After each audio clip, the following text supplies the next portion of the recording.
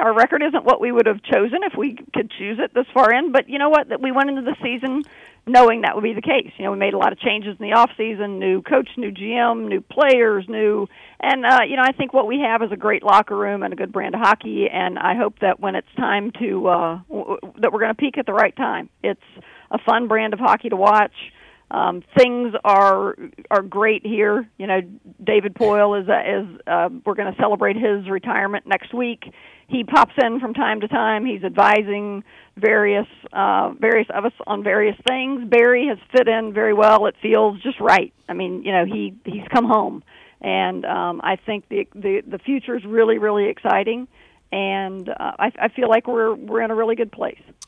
By the way, they'll be at the City Winery next Tuesday. It'll be a fabulous luncheon, all in David Poyle's honor, and it's, of course, well-deserved. So that'll be a fun day for sure. This is more than just a hockey club, Michelle, as you know, because the building, and I know you've got people in place, and David Kells does a wonderful job, and he wins awards all the time, but that building, I feel like, is always got something going on. And for somebody who's been in this town a long time, that was not always the case. But just to have, navigating between these amazing concerts and monster trucks and a hockey schedule and everything that goes involved with that building. What is it like, with the constant, you're talking about running a business. I mean, that's a big business. Yeah, there's never a dull moment. You know what? We truly want to be. We want to be an entertainment alternative for everyone. We want to have something for everyone, and we also want to be a very meaningful part of our community. So, yes, this building is absolutely slammed with activity almost every night, and it's fun. It's fun to see the different demographics come in. Last night was an R&B show. Tonight is a comedy show. Tomorrow is a hockey game. Sunday is Scott Hamilton's skating and musical event that benefits cancer research. So, every night is different, and it keeps us fresh. It keeps us alert. It keeps us on our toes. That there's something different going on here all the time. And then also, the community activation that we do, that is a huge part of what we do. Of course, bringing people through the front doors of Bridgestone Arena is great, but us getting out in the community is just as important to us. So, I've been here for 15 years, and it doesn't get stale. It is something that is really, really professionally enriching, but it's also personally so fulfilling. Tomorrow, the highlight of the game, the highlight of the game hopefully will be a win, but around the game is the game's built around Hockey for Cancer, the Hockey Fights for Cancer. We have a great partnership with Vanderbilt. We do it twice a year, and we'll do so many things that are meaningful and emotional, and so hopefully we get 2 points and we raise a whole lot of money for a great cause tomorrow. So it's all of that all the time that keeps us energetic. It keeps me engaged, and it just makes me look forward to what lies ahead. Michelle Kennedy on the line with us. You just heard her say, Justin, been with the organization for a long time, 15 years. I knew it was a long time. I didn't realize it was 15 years. And I'm old, Darren. No, you're not. Not at all. Not at all. We've had a lot of conversations, Michelle, but I don't think I've ever heard you tell me, or I've ever heard you say in an interview or anything, like, how did this path start for you? How did you know? Did you know that this is what you wanted? Did it just turn into what you wanted? Like, how did all this journey for you with the Predators, how did that begin? Yeah, look at us. I'll give you a Cliff Notes version of the story. I was a college student athlete at Vanderbilt, and during that time, I was intrigued by the business, and so I thought to myself, you know what? I think a career in this business in some shape, form, or fashion would be intriguing to me. And so, but I also could discern at that time that maybe the best way to go out and learn about business in general would be to go work in just in the corporate world for a while. So I worked for KPMG as an auditor. I audited financial statements for about 5 years. And I saw good business practices, bad business practices, and then at the time that I was ready to jump into this industry, it just so happened that the person who was the business manager at the Vanderbilt Athletic Department, which was my alma mater, he was leaving to start his own business. So my college coach called me, my college strength and conditioning coach called me. I was auditing Vanderbilt for KPMG. Those people called me. So it was just sort of the perfect storm, and I ended up landing at Vanderbilt. I was there for 7 years in the athletic department. I was a senior associate athletic director for internal affairs. And I also tell people I feel like I practice street law, because people thought, hey, you know what? She's got some pretty decent business acumen. Maybe she can help me with this legal issue. And it really just resonated with me. And so at a very odd time in my career, when I was in my early 30s, I decided I was going to go to law school and formalize that street law education I felt like I'd gotten in the athletic department. So I did that. I went to law school at Vanderbilt, continued to do some consulting work for the CFO at Vanderbilt while I was in law school, and it was through her that she met Ed Lang, who used to be the president of business operations here, and they were at a Girl Scout luncheon. And Ed, just in conversation, said, you know what, we're thinking about adding an in-house counsel for the first time. We've never had, we've always only used external lawyers, but with a new ownership group coming in, I think we're probably going to need an in-house presence. And she said to him, I know the perfect person. And so that was when I was in my second year of law school. I came down here and interned with them for a while I was still doing the consulting work at Vanderbilt and still going to law school. And then at the end of that, they hired me as their first in-house counsel 15 years ago. And then I did that for a while. Then they figured out what I call my double professional disability. I'm both an accountant and a lawyer. And I was CFO and general counsel for a while. Then hired two people more capable than myself to do those jobs, and became COO, and then recently, back in the summer, added another title or two. Yeah, you did. Maybe you could help out Arizona University and help them find $250 million that they've lost. Yeah, I know. That's good.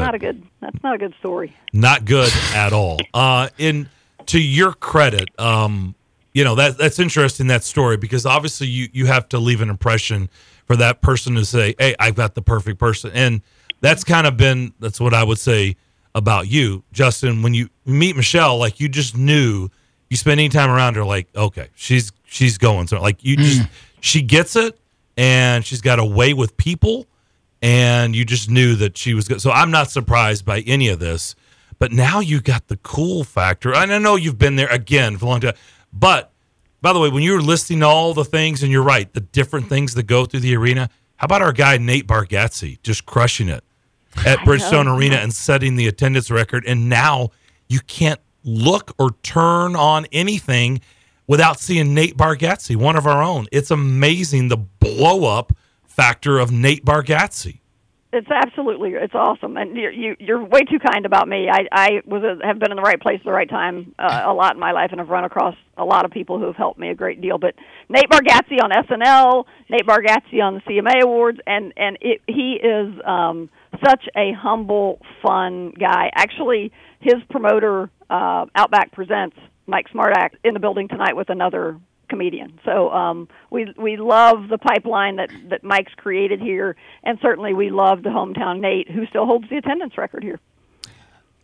About something that a lot of people probably don't know, and that is the fact that the Nashville Arena, let me go very old school, Nashville Arena is 1 year or a year and a half older than the Coliseum, than Nissan Stadium is right now. And we're talking about we are replacing Nissan Stadium, but there's been zero talk at all about replacing Bridgestone Arena or anything of the sort.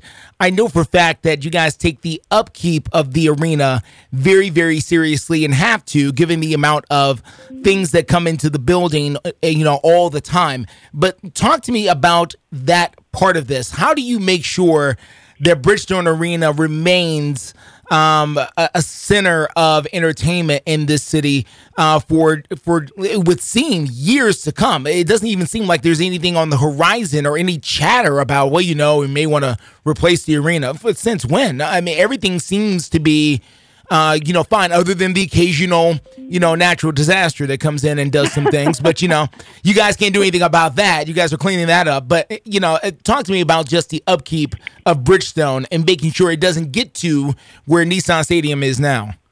Yeah, so it starts for us with being in the absolute perfect place in this city. So if we could choose, we could start from scratch, and someone said, we're going to build a brand new arena, where you want to put it, it would be in exactly the same place that we are right now. So we are in the perfect location. Kudos to Phil Bredesen for the vision, and it's absolutely perfect. With that said, it has always been our philosophy that we want to be in a constant renovation. There is something going on in this building almost every day, but there's also some sort of renovation or upgrade going on in this building every day. And we have become so adept at doing things in the building to improve it while we continue to have shows. Last year, you mentioned natural disasters. We have unfortunately had our fair share of floods in the last year, not only in Bridgestone, but in a couple of other venues that we are involved in.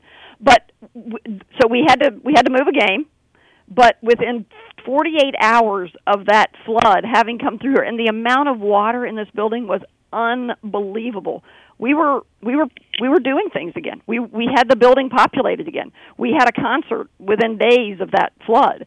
And it's because it's become a proficiency that we have developed to be able to not shut down while we make it look better around us. Because if we did that, we wouldn't be able to be the fourth busiest building in North America. We wouldn't be able to do everything that we want to achieve day in and day out. So we've had to learn how to improve around the activity that goes on in this building.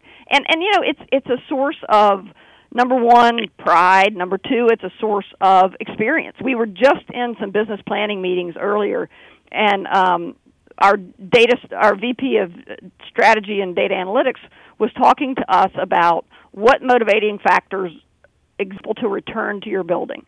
And it is ingress and egress, it's concession experience, it's the appearance of the building. Those are the things, including, obviously, the entertainment product, but those are the things that they identify as what is really important in driving them back and encouraging them to come back. And so those things are really, really important. And so this building, we see it as the highest of compliments when people walk in this building and say, no way this building is 25-plus years old. It does not look like it. And so that's something that's been an absolute stated objective of ours for a very long time. And I think it's really important. We think there are things that we 5+ years that are absolutely transformative, that will add towers to a couple of corners of the building. But what will always be at the center of that is making sure that we're building something around the entertainment venue and that it's not detracting from it. We want all times for hockey or music or whatever's going on in here to be the feature. We want it to look cool and awesome and up and on the outside, but always that venue that is providing the best customer experience to everyone who walks through the door. I want to ask you about something that the Sports Authority has been batting around for a little bit. Of course, you guys just hosted the Sports Authority earlier this week. Mm-hmm. And that is, I know for a fact, if nothing else is going to happen at Bridgestone Arena, Nashville Predator hockey is going to happen 41 nights a year. You guys are the permanent, home tenant of that building. However, there's been some chatter about the possibility of the WNBA or another type of women's basketball league coming in and making that Bridgestone Arena also their home, and maybe room for another tenant there in the building. Is that a real possibility with all the concerts and everything else going on? Is there room for another tenant there that's going to bring people in on consistent nights? I mean, we always want to listen to business opportunities. We always want to be open-minded about things. But the other venue that I'd like to put on the table for discussions like that is the one that we just built in Clarksville. We have F&M Bank Arena in Clarksville. It has a capacity of about 5,000 people. It is new and shiny and wonderful, and that community is embracing it like nobody's business. And I think that it has the potential to be for Clarksville and that surrounding area the same thing that this arena has been for Nashville. So certainly we would love to have those discussions. I will tell you that we would immediately put Clarksville on the table for those discussions, because we feel like that would be a great fit for a WNBA team, a minor league hockey team. A lot of different things could work up there in a way that makes a whole lot more sense on a number of different fronts. So if those discussions come to us, we would make that pivot pretty quickly, I think, and begin to have discussions about that, because we think that's the perfect market. All right. Last but not least, I've asked Sean Henry about the quiet rivalry between, the Predators and the Titans, and now Nashville SC as the professional teams in town. And unfortunately, even though hard as you may try, no one's been able to bring the big championship here to Nashville. Yes, we've done the Western Conference. Yes, the Titans have won the AFC. It was a wonderful experience. It was quite a ride. But, Sean Henry, says they're very conscious that no one's been able to win the championship, and they're not rooting against the other team in town, but they obviously know that Nashville is in the mood to have a really, really big party that only a championship can bring. How much of that is on the mind of the people who work in and around that building every day, as far as the Predators are concerned, and the long-term fandom here in Nashville as far as being a championship city, not just a big party city, which we do very well, but a championship city at that? It's top of mind every day. It is. We have in each of our offices a statement that we call One Goal, and it says the Bridgestone Arena is the number one entertainment venue in the United States, and its centerpiece is the Stanley Cup champion Nashville Predators hockey team. So it is something that is top of mind every day. But we know that it's why we brought Barry Trotz back. It's why we signed Roman Josi to a long-term contract. It's why we signed Philip Forsberg to a long-term contract. It's why we acquired Ryan O'Reilly and others at the trade deadline, or during free agency, so that they can come create that environment. Ryan has won a Stanley Cup. Barry Trotz has won a Stanley Cup. We want winners around. We want them to create here what we know can happen. And just think about how cool that Stanley Cup parade is going to be in Nashville, where in a city that is absolutely lit every day and every night. And, certainly we have great collegial relationships and friendships with Titans and the soccer club and the Sounds, but do we want to be the first one to cross that finish line to a championship? Of course we do. But if they are, we're going to cheer for them as loud as anybody else in the city. But it's something that we work toward every single day. And I am, as I told Darren, I've been around for a long time. I'm kind of old, but I absolutely believe that within the span of my career, we will do that at least once, if not more. That's what I wanted to hear. I was going to get to the, please tell us in our lifetime we're going to get to experience that parade. Yes, we are. I'm going to pull you guys up on the float with me. We'll hold you to it. Don't say things you don't mean, ma'am. I love Hockey Fights Cancer. The first installment of that is tomorrow, as you mentioned earlier. We were talking to a matinee against those Blackhawks. Boo, Chicago. But a 1 o'clock game tomorrow, Hockey Fights Cancer, great cause. I love the league doing it. I love when the Predators, those games, it's for a great cause because everybody's had that affect their life somehow, some way. So keep up the good work, Michelle. Thank you so much for doing this, and we would love to talk to you again down the road. Thank you, ma'am. Anytime. Thank you guys very much. I hope to see you both tomorrow or very, very soon. Thank you, Michelle. Bye, guys. Michelle Kennedy. She is the president of the Predators. She is the COO of the Predators. She is the alternate governor, and she was nice enough to tell us. And I didn't mean to insult you and lump you in the same boat as me. I didn't know what alternate governor was. You probably did. I did, but it's okay. I know. That's why I said I probably shouldn't have lumped. But we are the McFarland show. It's fine. I should have said, "Hey, I'm the one asking." It's fine. So I'm the one that really wants to know. But Michelle was nice to answer it. So we appreciate her doing that. We're wide open the rest of the hour if you want to get involved. 615-844-5600 is the number. You are listening to the McFarland Show, Nashville Sports Radio. It's just a few cocktails at happy hour. There aren't any cops around. After every game, we always have a few. It's no big deal. It was just a few drinks. I'm good. Hey, I can hold my liquor. I drink and drive all the time.